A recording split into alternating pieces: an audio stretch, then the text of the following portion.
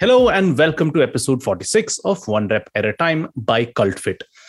In many of our interviews, we speak to fitness professionals like trainers and athletes. And yes, they give us a lot of valuable tips and examples from their own lives in terms of how they keep fit. But you can make one argument. That's their job. Of course, they need to keep fit, which is a fair argument. So today, I want to do a slightly different kind of interview. I want to speak to someone who is as fit as some of the people I've spoken to before, but has a full-time job and a fairly demanding one at that. Ajit Bhaskar. Ajit is a researcher whose specialty is scaling novel technologies from labs to pilot plants and factories. He currently works in the F&B space, the food and beverages space. And apart from this, he's an active Instagram chef, doing so before it was cool, and has some absolutely lip-smacking photographs and recipes. He also co-hosts a cooking podcast called The Nerd Kitchen, which I'd highly encourage everyone to check out. He is an active runner, completing several full and half marathons, and I can personally attest to the fact that he is an incredible trekker as well. He also writes articles for the Hindustan Times. He is the parent to a son and a dog. And during the lockdown, he even made and sold some sauce. So why I was keen on having Ajit on is how a person with so many things to do can manage to weave in fitness so successfully into their life. So let's just get right on to the episode then, shall we? Welcome to One Rep at a Time, a podcast from CultFit that encourages you to become a healthier, better, and happier version of yourself by building small, sustainable habits. Let's welcome your host, Deepak Gopalakrishnan, or Chuck. Ajit, welcome to One Rep at a Time. A pleasure having you here, and special thanks for making it work while you are traveling. No problem. Thanks a lot, Chuck. It's always good to talk to you. Thanks.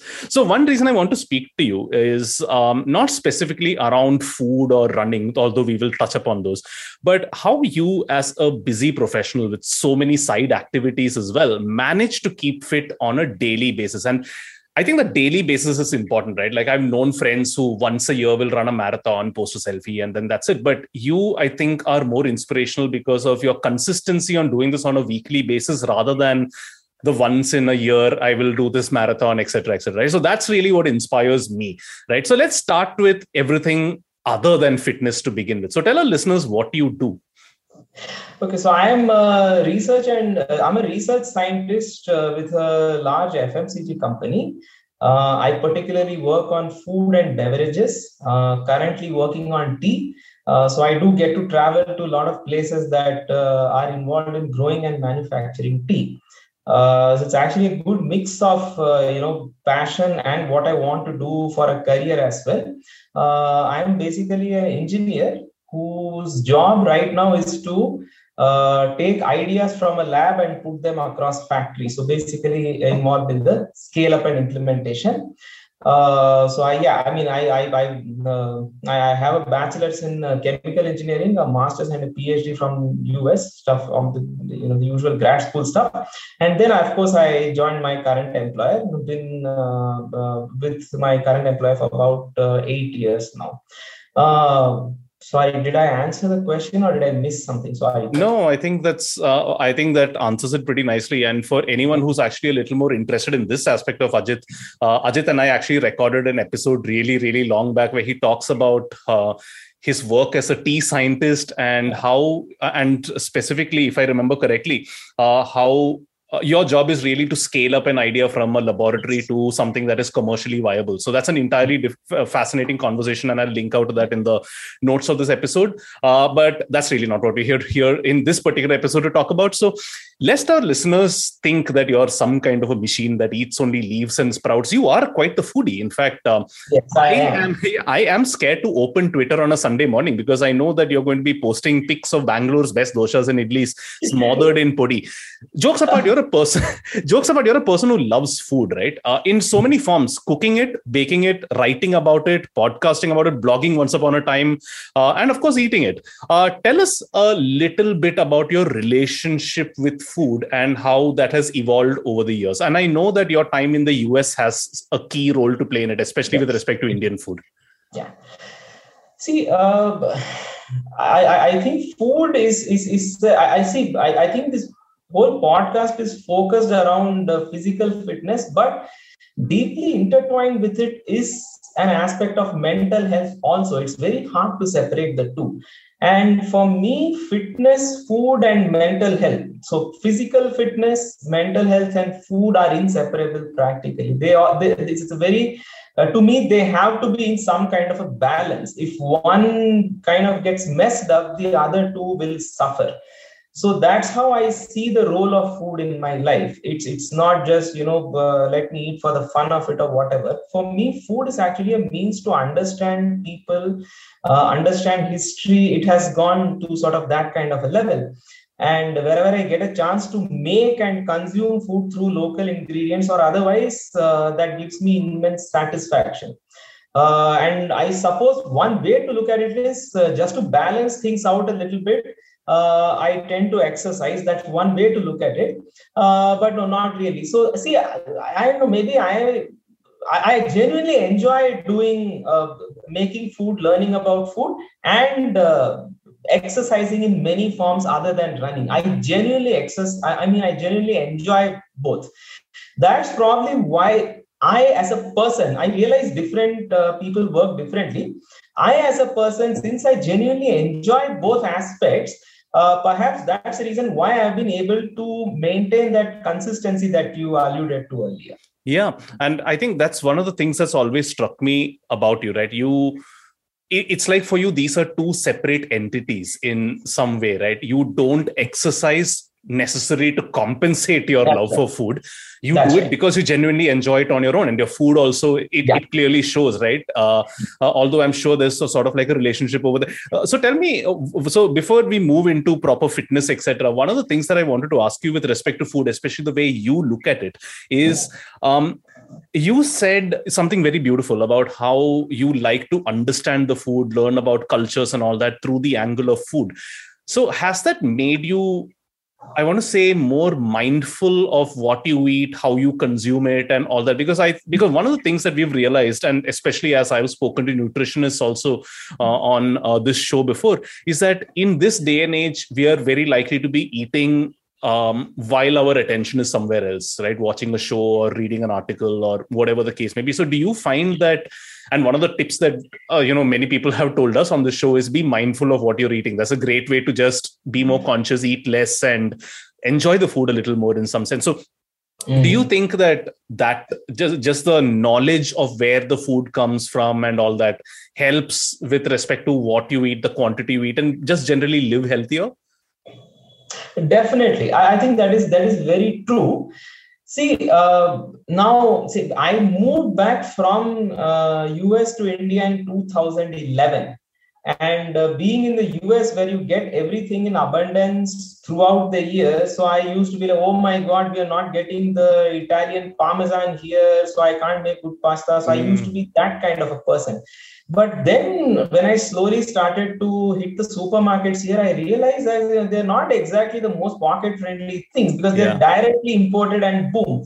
And then when I joined my employer, pursuing a career in food and beverages, sustainability is not just a buzzword. There is a tremendous amount of pressure on companies these days to actually practice sustainability. So that's when I got thinking, wait a second. I mean, okay, see, one thing is there is no judgment. It's like if somebody wants to do that, it's their choice. So there is no judgment. But having said that, I slowly started to step back from this whole idea of, okay, let me just, take something that is fully imported and that has a massive carbon footprint and start exploring what is local. And I live in Bangalore, and Karnataka is a tremendously biodiverse state that way. I mean, the tagline is one state, many words, and that definitely applies to food. The different regions of Karnataka serve very distinct cuisines. And that's when I slowly got into eating in local joints and then visiting the local sabzi mandis, vegetable shops, and shopping different things. Gave me some kind of idea on what kind of agriculture is practiced where. So what is actually seasonal. Even in this day and age, there are food festivals in Karnataka that celebrate farmers and local produce. So really going down that rabbit hole really helped me understand what the local culture is. And then I started to expand my horizons even further by learning and trying to learn as much as possible about other states inside India. So knowing about where your food comes from does make a lot of sense. See, like I said, I work on tea. I see the tea getting made. I know how much blood, sweat, and tears goes into making like every packet of tea that we consume. Yeah. So each day I am reminded that it takes a lot of effort to really grow our food, work-wise and outside work as well. Yeah. So I fully agree. So you're being aware of where your food. If you tell the right and fair and true story about origins of anything, food or otherwise, it will definitely have like a higher impact for sure. Yeah, I think there's so much to unpack. There's so much to unpack over there, and we can possibly just do an entire episode on just that. But I think that's a great tip. Just step back, like in this day and age where if we want a pizza at 12 in the night, it's just 3 buttons away, and somehow it just shows up at your door 30 minutes later. And we forget that there is a lot of effort, human or otherwise, that goes into, making that miracle happen in some way. So I think that's a great tip. Just step back a little bit, look at the plate and just think about where the food has come from. And if not healthier, then I guess at least that makes you a little more empathetic if nothing else. All right. So let's move into the fitness aspect of it. So let's balance out the talk of food with fitness in some sense. You are without a doubt one of the fittest people I personally know, right? And that's not, I'm not pandering to you or something. We've been on trek together. I've seen how fit you are, how fit you keep yourself just on a regular basis, right? So tell us about your fitness journey. You told us about your food journey. Tell us about your fitness journey. Was it a particular moment that started, or have you just always been this way? So just would love to know that story of yours. I used to be a good 20 kilos heavier when I was in the US. And so this is when I was single, and my marriage was like typical arranged marriage. And the shock or the huge jolt that I'm my mom's pet. It's like no matter what I do, she'll take my side. Yeah. And one fine day, when of all people, we were just having a general conversation, and she just nudged me saying, if you lose a little weight, we can find a suitable spouse for you. So, and that really, forget finding the spouse part. I was least interested in that.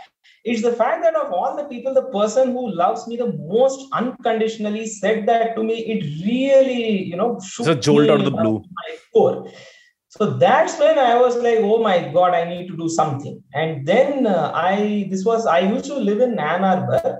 And I had a very beautiful, as a culture, US, one thing that you can count on is somebody running at any given time. And in Ann Arbor, it snows. You experience all kinds of weather conditions. But somebody is running at any given point in time. That is something I observed. So I just put on my shoes and I just ran. And I ran out of breath in like 5 minutes, and I walked. And I'm like, oh my God, I'm in a very crappy, state of health, if you will. This was obviously like 12, 13 years ago. So I was too harsh on myself. So if I'm like this, what's going to happen to me, blah, blah, blah. Then I slowly but surely started investing in shoes. I got a treadmill because I didn't have the bandwidth to run in. So I'm not one of those, folks in the US who put on like a heavy jacket and run in the snow. I couldn't do all that. So I got a treadmill. I ran inside my house. I don't know why I took running. Perhaps it's the easiest to get ready or prep for. Just put on a pair of shoes and just run. That's pretty much the easiest way to get into fitness. Yeah. Option, right. So that perhaps that's why I chose running. And that has stuck with me since then. So that's how it all started. At first, it was, of course, unstructured. So I used to run pretty, whenever, however, and whatever distance, not worrying about time. Then I slowly realized that if I have to run, it's not just about running. You have to do some amount of conditioning, strength training. And slowly, thanks to social media, Mo and all, just being in touch with those guys really helped me understand and put some method into the madness, if you will. And then slowly, as a person, if I understand the logic behind things, I really enjoy them. That applies to food and fitness as well. So once I started understanding the rationale behind what I'm doing, I thoroughly started enjoying it. So small runs like 1 kilometer, they became 5Ks, 5Ks become 10Ks, then the distances went up. Now, actually, I'm realizing that as I'm getting old, running is not going to be sustainable. So I have kind of crafted a different path to keep myself fit. Now I'm actually trying, and with the pandemic, everything went topsy-turvy. So, I have now started to balance run with some kind of strength training. So I've actually invested in some weights at house. So I try to balance things out. So, but keeping the fundamental rationale same. I think what's very important, Chuck, is that, see, before you embark on this journey of fitness, while I understand that a larger sample size of population would say by fitness, I mean maintaining weight and reducing weight or whatever that is, you first need to be very clear about what does fitness mean to you. And when you ask that question, it's extremely important for you to be honest with yourself. And it's kind of challenging because see, lot of these fitness related thoughts are shaped by our environment, fortunately or unfortunately. Yeah. And on social media, where there is a lot of amplification of positive, quote unquote, positive aspects, right? The perfect body, the perfect house, the perfect family, etc., etc. There may be a lot of pressure to, be a certain way. So when somebody has to ask themselves the question, I want to be fit, you have to block every single thing. You have to sit in some place where you are in some sort of a Zen state and ask yourself very clearly, what does it mean for you to be fit? And you have to be brutally honest with yourself. Unless and until you do that, it is very tough to craft a path and stick to it.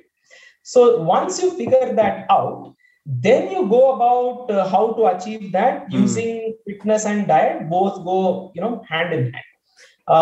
So that is pretty much my take on, I guess, how fitness started for me and how I've also evolved as a person because I got married. Now we have a kid, we have a dog. So things are no longer the same. Yeah. But if you want to, and if you put your mind to it, it is still possible to, achieve certain things. Fantastic. There's just so many things to unpack over there. And there's one question regarding that fitness goals that you spoke about, which I want to come back to. But before that, it's a travesty that you spoke about your own fitness journey without mentioning marathons even once. And I think you should talk a little bit about that. You have run quite a few marathons and half marathons. So when did that whole thing start? I was waiting for you to say I went from 5K to 10K to one day I thought I will run a half marathon. When did all that happen? How many have you done? If you're keeping count, would love to know that. So 5Ks became 10Ks, but I wanted to hit a saturation because when I ran my first 10K, this was that first timed event was TCS 10K. This was long ago in Bangalore. I forgot in the year, unfortunately. Oh, you didn't do your first marathon in the US? No. This is TCS 10K was in Bangalore. So I started running full time only after I came back. So only since 2011 have I been running, full fledged. Right. And the distances have been increasing ever since I moved back to Bangalore. That's one advantage of living in Whitefield. Back then there is nothing to do. So all you could do is just go for a run. Now, of course, things have changed, but okay. So these distances. So what happens is when you're, part of social media in general, say Twitter, Instagram, all that, you come across like-minded people. And, a lot of people like, say, Mo or Viju, there are few people that I really admire in terms of their consistency as well, right? So they only kept nudging me, no, why are you limiting yourself to 10K? You should try a half marathon. I'm like, that's like twice of what I just ran and no thanks. But then they said, no, take it easy, make 10, 12, 14, 6. And it kind of happened. And thankfully, I am definitely privileged enough to invest the financial resources in terms of shoes and watches, etc. To genuinely take a liking for it. So like I said, at the end of the day, running to me was the easiest form to attain fitness at that point, right? Just put on a pair of shoes and just run. It's entirely up to you. So to me, the way I see running is it does two things to me. Number one, zoom out of the entire world, your work pressures, etc., etc. And it's a means for me to tell this to myself. If I can run from point A to point B and come back home without stopping, I can do anything in life. It's actually as simple as that. And it's just that thought along with some music that keeps me chugging and chugging. And I'm able to use that sort of core energy to push myself to run longer distances. So then I remember first, timed marathon, I think it was Kaveri Trail Marathon some 5, 6, 7 years ago or so. But for practice, I have run many after last year itself. I ran some 25, 30. These are not timed professional events, but I just run for fun. And of course, I run to South Bangalore where there is good food. So each run is actually 20 to 25 kilometers any given weekend. So I used to do that every single weekend because the very thought of maybe I do consider myself fortunate where this whole combination of loving to run, loving to eat, and being at a place where my kind of food options are limited. And if you want to get to that point, you have to run. So somehow all these pieces have fallen together magically that help me achieve all these things in one shot. So then half marathons. Full marathons I have ran maybe 5 to 6. And one ultra of 50K. This was, I believe, back in 2018 or 17. I forgot in the year. So I guess the way things evolved in terms of distances is because that whole running to eat breakfast became my thing somehow. I don't know how, but somehow. And that's what resulted in, so if you sort of a count, I think over the last 5 years, easily 150 to 200 half marathons for sure. There was a point when every weekend that was my rhythm, right? You just run from place to place comfortably over 20K. So I don't know why, but that's how it has ended up being. And I think that's very inspirational. It's almost like you combine two passions and you made a thing out of this, right? Okay, let's explore places, food, not by necessarily going to a restaurant or having them deliver, but I will come to you. I will run to you and then I will eat the food and then I will go back. I think that's pretty nice. And the fact that you've made a routine, almost a meme of sorts for yourself, and that's what your followers on Twitter and Instagram kind of expect now every Sunday. I think that's a pretty nice thing. And I think that's something that I think anyone here can take sort of inspiration from, whether they're doing it on a weekly basis, whether they do something physical for a vacation. There's a point of time when Divya, my wife, and I were traveling. We tried to make it a point that we do one trek during every vacation that we go for, and we were doing that for a while. So I think these little routines, if you may, can be worked in either on a weekly basis or on a periodic basis. So that's quite nice. I want to come back to one of the things that you had mentioned, which was before you embark on a fitness journey, it's important to have that conversation with yourself. And I want to ask you, have you found that answer for yourself? What does fitness mean to you?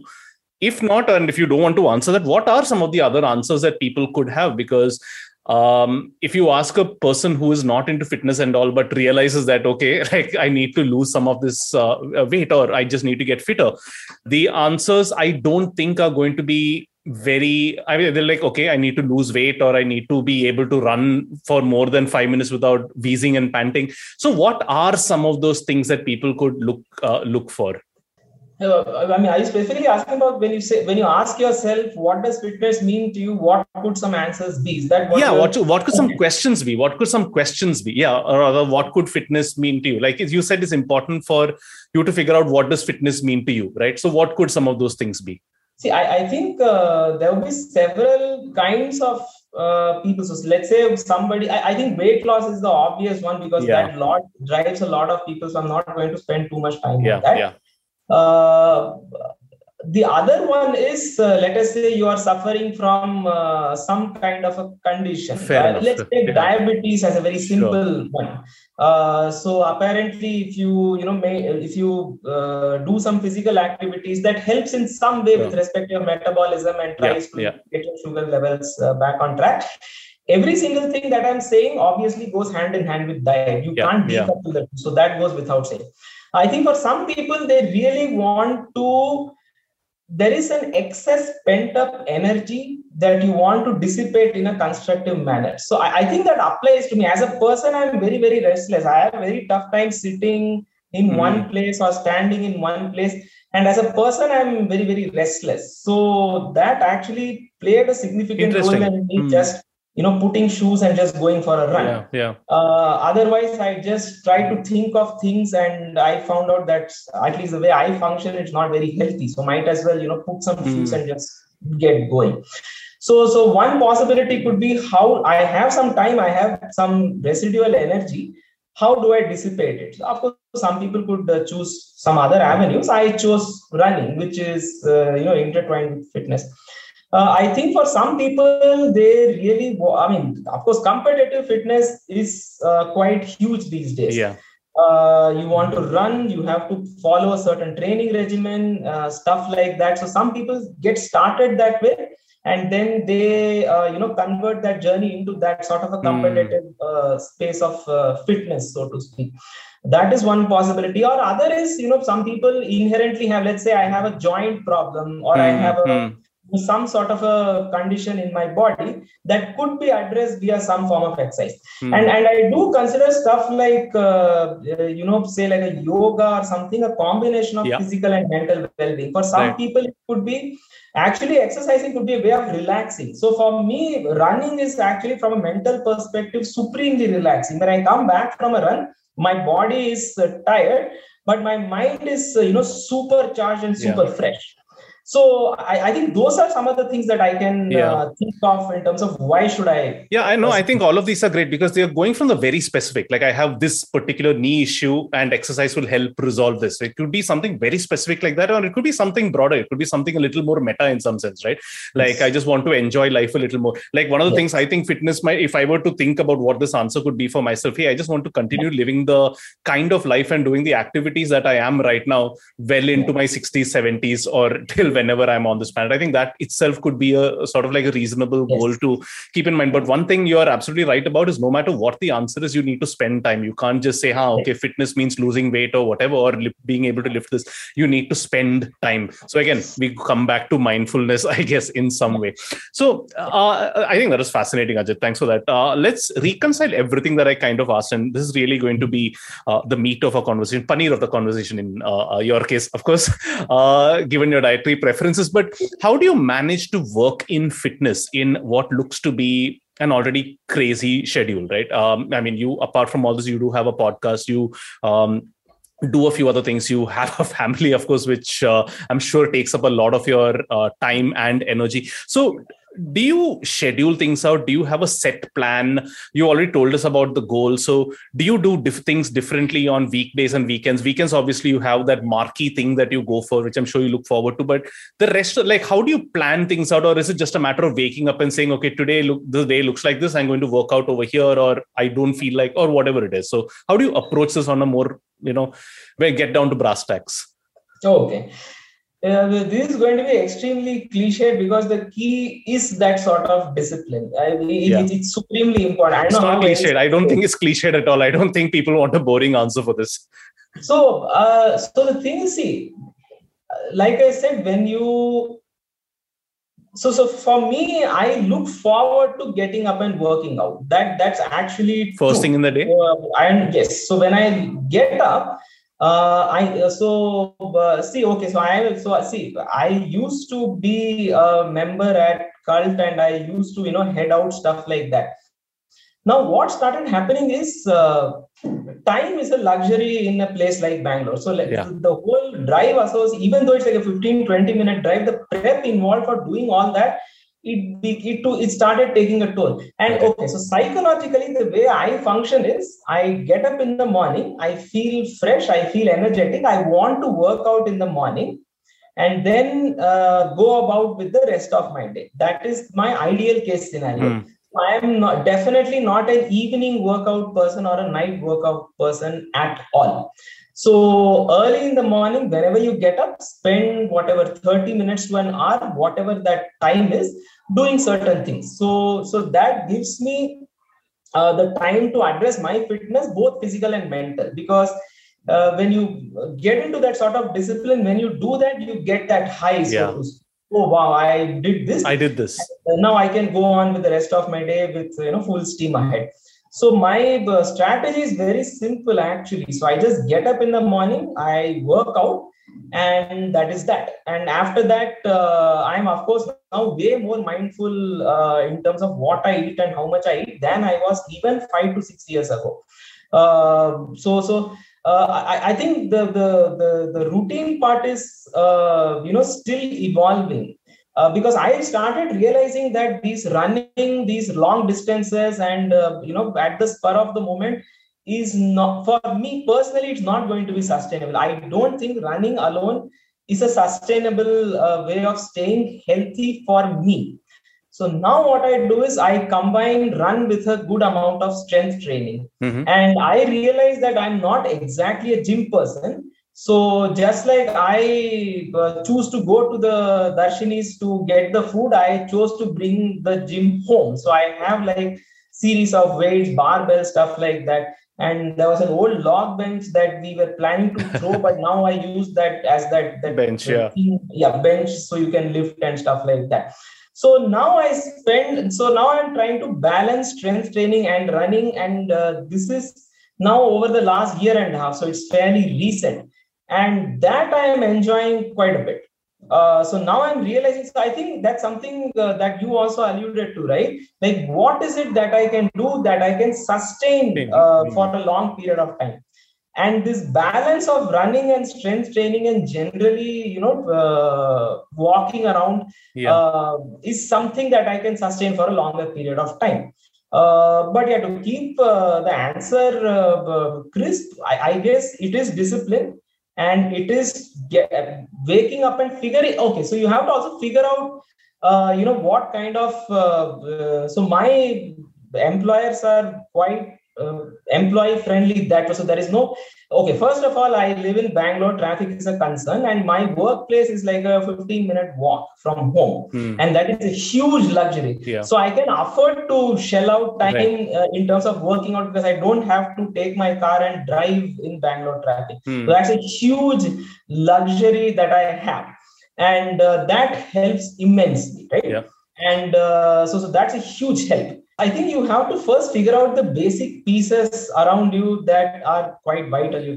Obviously, your employment is important. So what kind of timings do you have? So based on that, if you can craft something that will work for you, that would be great. And I guess being with one employer for many years has enabled me to get into that kind of a rhythm. So, okay, these are my core office timings. So I can now afford to do these things. I can afford to live at a place that's close to my work. And I guess, I don't know how many people will be able to appreciate this, but for a place like Bangalore, this is extremely, extremely important. I can't emphasize that enough.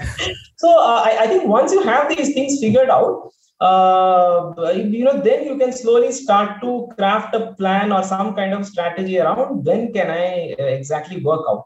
So one has to be clear about that as well. What works for that person. And I would say, regardless of anything, one thing that I would definitely encourage is have an open mind. It's like, see, fitness is a journey, but a journey can be achieved via many paths. So A to B, it's not like some, straight line, or you have to go like this. The concepts could be similar, but the way to implement those concepts could be very, very different. What you're doing with a cardio or a strength training or a yoga or running or cycling or whatever it is, be open-minded. So it's like, let's say some person is a runner. Now, if the person just pigeonholes himself or herself into thinking that running is the only way to achieve a goal, I think that person may hit a wall at some point in time. There's a possibility. That's what actually happened with me. So I'll take my example. Then I realized that, so let's take that run for Tindi as an example. So this is like, it starts at Saturday, 5:30 in the morning. You go there at 7:30, no, it's 8:30 to 9. you grab breakfast and you come back and it's already noon. I mean, I don't run, obviously. I take an Uber or a bus back. Now the half day is gone, and therefore, there are certain chores. Now I have to spend time with kid. There's a dog, and now kid has football. So all those things go for a toss. So then I started realizing that, okay, this is not viable. So you have to figure out some other way to pursue that and balance this as well. So now the distances have gone down. So maybe I drive halfway and then run a little bit and come back. So that easily saves 3 hours. And then that lets me do these other things. So there is a fair amount of planning involved. And once you enjoy this and you establish some kind of a discipline, you slowly start figuring out and being a bit more open-minded about this. So being open-minded and figuring out these pieces, how far is my workplace, etc. And am I a morning person or an evening person? All these things put together will definitely help you craft a good plan. Yeah. So I think there are a few things to take away from there, right? Like one, okay, so there are some things that are flexible and some things that are, like, I want to say, not inflexible, but kind of set in stone. The kind of things that are set in stone are one, I mean, everyone could be fitter. Like everyone, like if you're listening to this, then you genuinely want to get fitter and all that.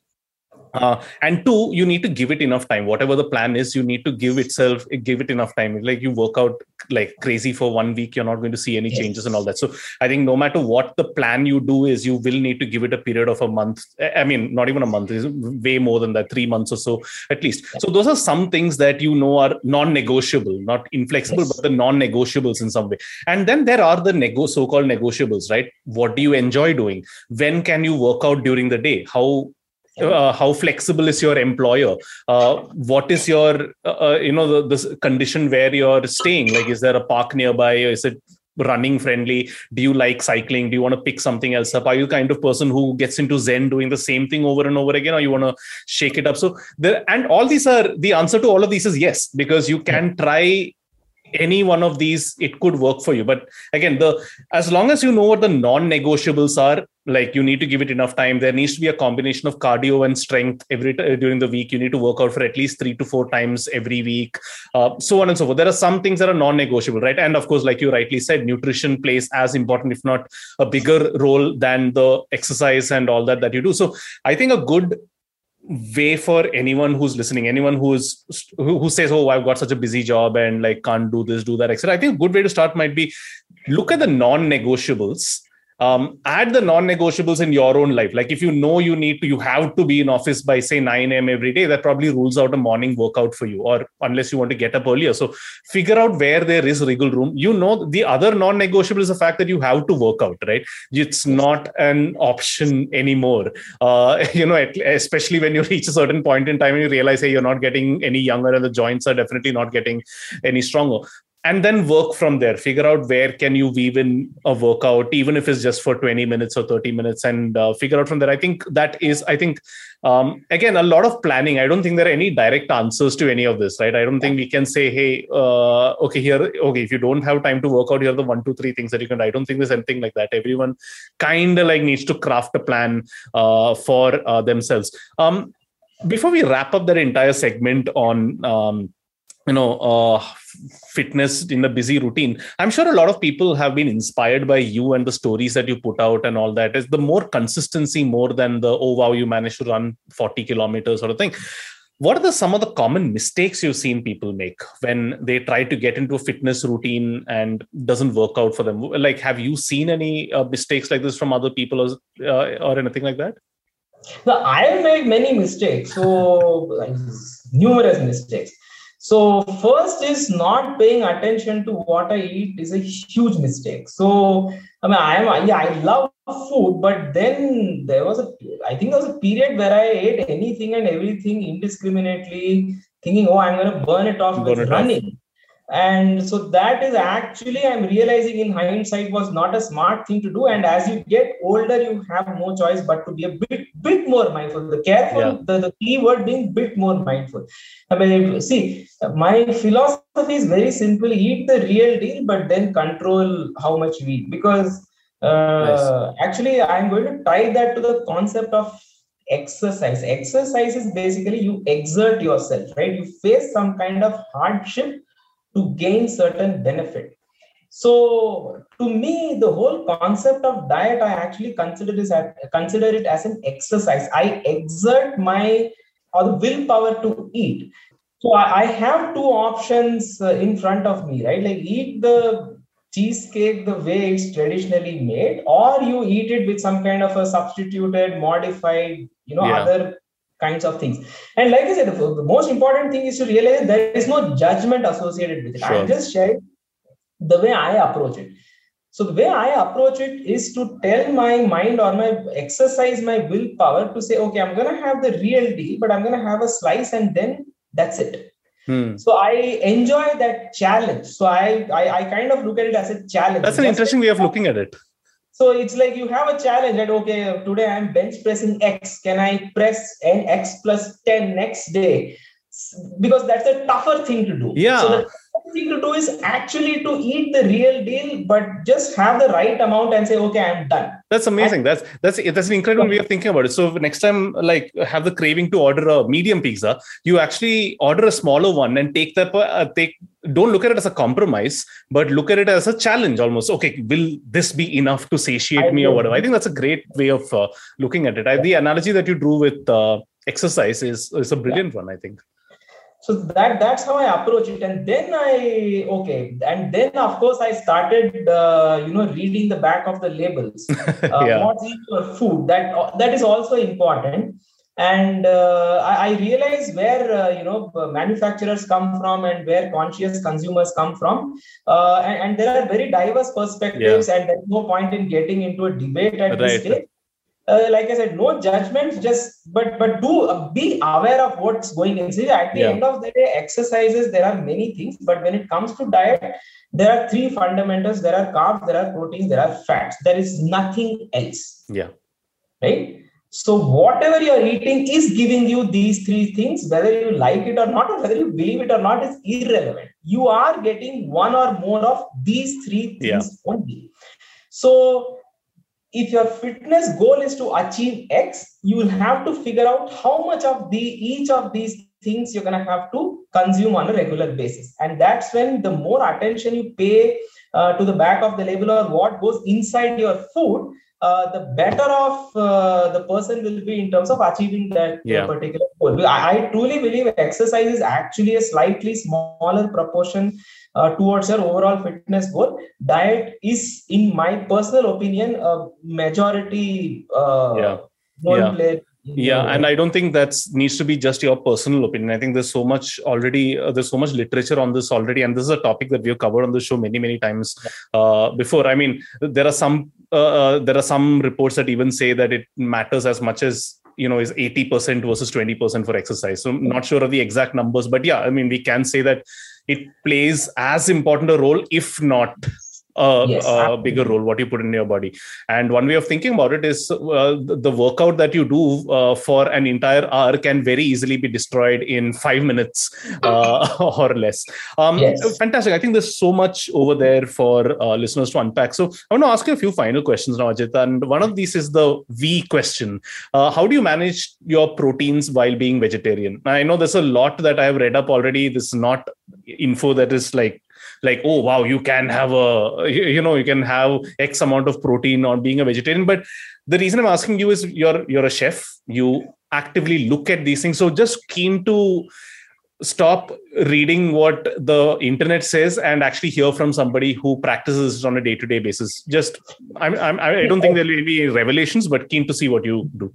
See, so I do consume eggs. So it's more like an eggetarian, so kind of a diet. But no, I have two words: whey protein. If you are to me, I have figured it out. See, what happens is any food that you take that is rich in protein, the common things that come to our minds are the dals and the paneers and the tofus, etc. Do they have protein? Answer is yes. But are they also rich in fats and in many cases carb intensive? Also yes. You can't deny that, right?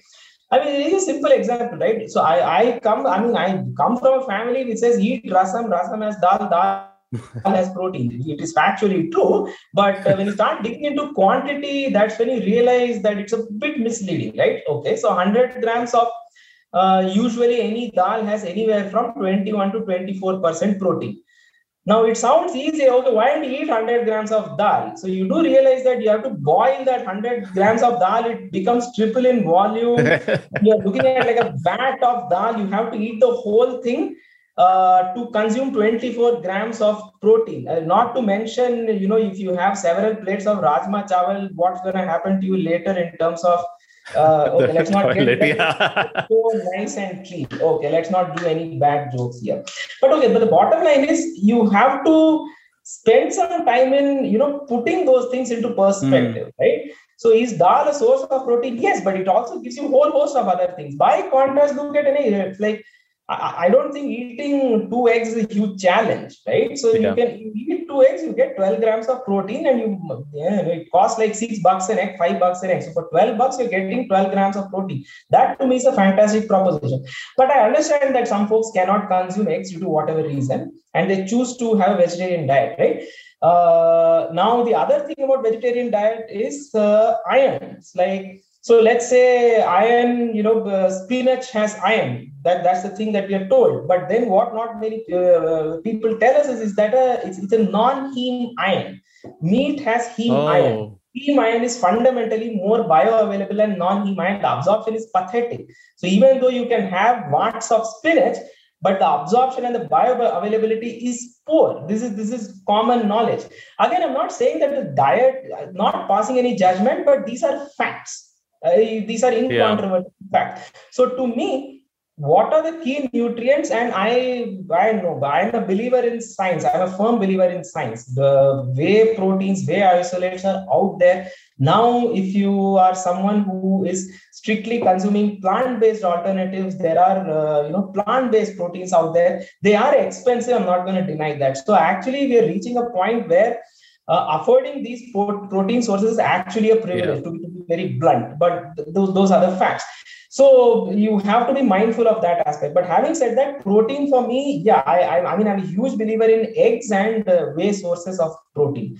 So I am, for the last year and a half, I have come to the realization that no matter what I do, so let's say there are several schools of thoughts, right, coming to protein. Either you have to take, earlier it used to be 80% of your body weight you have to consume in protein. Now apparently that number has doubled. So even 1.5 to 2x grams of protein, when you multiply that by your kgs that you currently weigh, that seems to be the way to go if you wish to strength train and build some muscle mass, etc. Either which way. So let us assume somebody is weighing 60 kilos, just for the sake of discussion, right? If you wish to consume 60 grams of protein per day, it is not easy. That's 10 eggs. It's not easy. I mean, that's 10 eggs or that is, 250 grams of dal, or it's like packets of paneer. Not to mention, you have to balance it out with other things as well. Yeah. So if you take a 30 gram scoop of whey protein, and if you're getting 24 grams of protein, that is a fantastic proposition for me. And nowadays, people have gone into the depths of, what are those essential amino acids that are found in your protein supplement? What is the right proportion? Blah, blah, blah. So the knowledge is out there. But of course, consult with somebody. Don't try to, randomly do stuff, because your body is unique. Your needs may be similar to other people, but your body is unique. So be mindful of that. But having said that, there is a huge volume of info out there, and there are a lot of different types of protein supplements out there, which will help you reach your protein goals, regardless of your dietary preferences. Perfect. So I think there's a lot of good advice in there for not just vegetarians, but anybody at all. And I think the biggest thing that you said really is consult with somebody. Everybody's body is unique. Everybody's taste, conditions, social situation, etc., financial situation, let's face it, is different. So I think consulting with a nutritionist, I think would be a very, very good thing to do. And don't believe everything that you see on the internet. At least don't think that it's one size fits all sort of approach. So Ajit, this has been great. I think the last question that I really want to ask you is really about one of the side projects that you have. So tell our listeners a little bit about the podcast that you do and what you cover over there. Okay. So this is called the Nerd Kitchen. I covered it with my friend Mayur Narasimhan. We essentially try to do a bit of food plus science. That's pretty much the gist of it. So, we've covered a little bit of baking, what exactly yeast does, and also again trying to understand, culture through all these science plus food kind of efforts. So, how meat was the oldest alcohol invented. We used to carry these things in leather bags. This honey got fermented, and people got high, stuff like that. So it's a fair bit of reading, and of course, in my line of work, I have access to a lot of good quality, scientific journals. And I get to read the entirety of these articles, not just the abstract, which gives you just the big picture. I actually get into the methodology of how these things are determined. So that makes it a bit more comprehensive. So we've covered a bunch of topics, and now I'm actually thinking of doing like, a molecule a week. So it's like, okay, so the molecule looks simple, but what role does it play inside your body? Yeah. And where do you get it from? How does the plant synthesize that molecule? And that to me is a very fascinating thing, right? It just goes back to digging a little deeper in terms of where your food comes from. So let us say, okay, fine, let's take an herb, rosemary as an example, which is a very, very distinct aroma. You put 20 different herbs, you smell rosemary, you will know that's rosemary.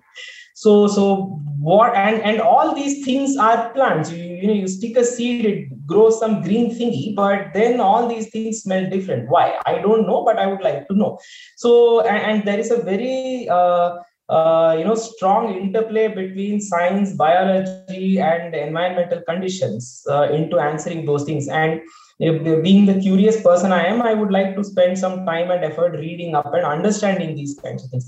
So that's pretty much what the podcast is all about. It's essentially understanding culture with a combination of food and science. Perfect. I think that's a great way to sort of end and circle back, because you kind of started with that whole thing about understanding local cultures through food, etc. I think this is great. I think the two big takeaways for me really from this conversation, one is, of course, consistency, and two is, I think this is the biggest theme for me, is sort of like the balance that you maintain. I think you're a good example of the fact that happiness comes with a certain amount of balance. Like you're on a marathon in the morning, and then you're happy peeking out on a delectable masala dosha in the evening. And you have this nice quote on your LinkedIn as well: to balance my adventures in the kitchen I run, I've completed a few full and half marathons. I think that's pretty nice. So I think this aspect of balance is, I think, an important one, especially for busy working professionals who are trying to get fitness into their life. A compromise has to happen somewhere. There are some negotiables and some non-negotiables. Figure out what they are and then come out with your own fitness plan. So I think there's a lot of advice that there's a lot of useful, actionable tips in this episode. So, Ajit, thanks so much for coming on, sharing your experience, wisdom, knowledge. You couldn't get your bad jokes in, but we'll get to them at some point of time in another episode that we'll hopefully do. So, yeah, thanks so much for appearing on One Rep at a Time again. Thank you so much, Jack. But I just wanted to say one last thing. See, in addition to all these things that you mentioned, I will sincerely request anybody to have an open mind. Like that to me is extremely, extremely important. Just have an open mind. Be more open and receptive to new things, be it your diet or the way you maintain fitness. When you have an open mind, it opens up new avenues, and it helps you grow and evolve and become a better person in reality. That's the only thing I wanted to add. That's a fantastic but yeah, thank you so much for having me. It was lovely talking to you, Jack. Lovely. And everyone else, I will catch you next week with another interview, and we have some really cool stuff planned.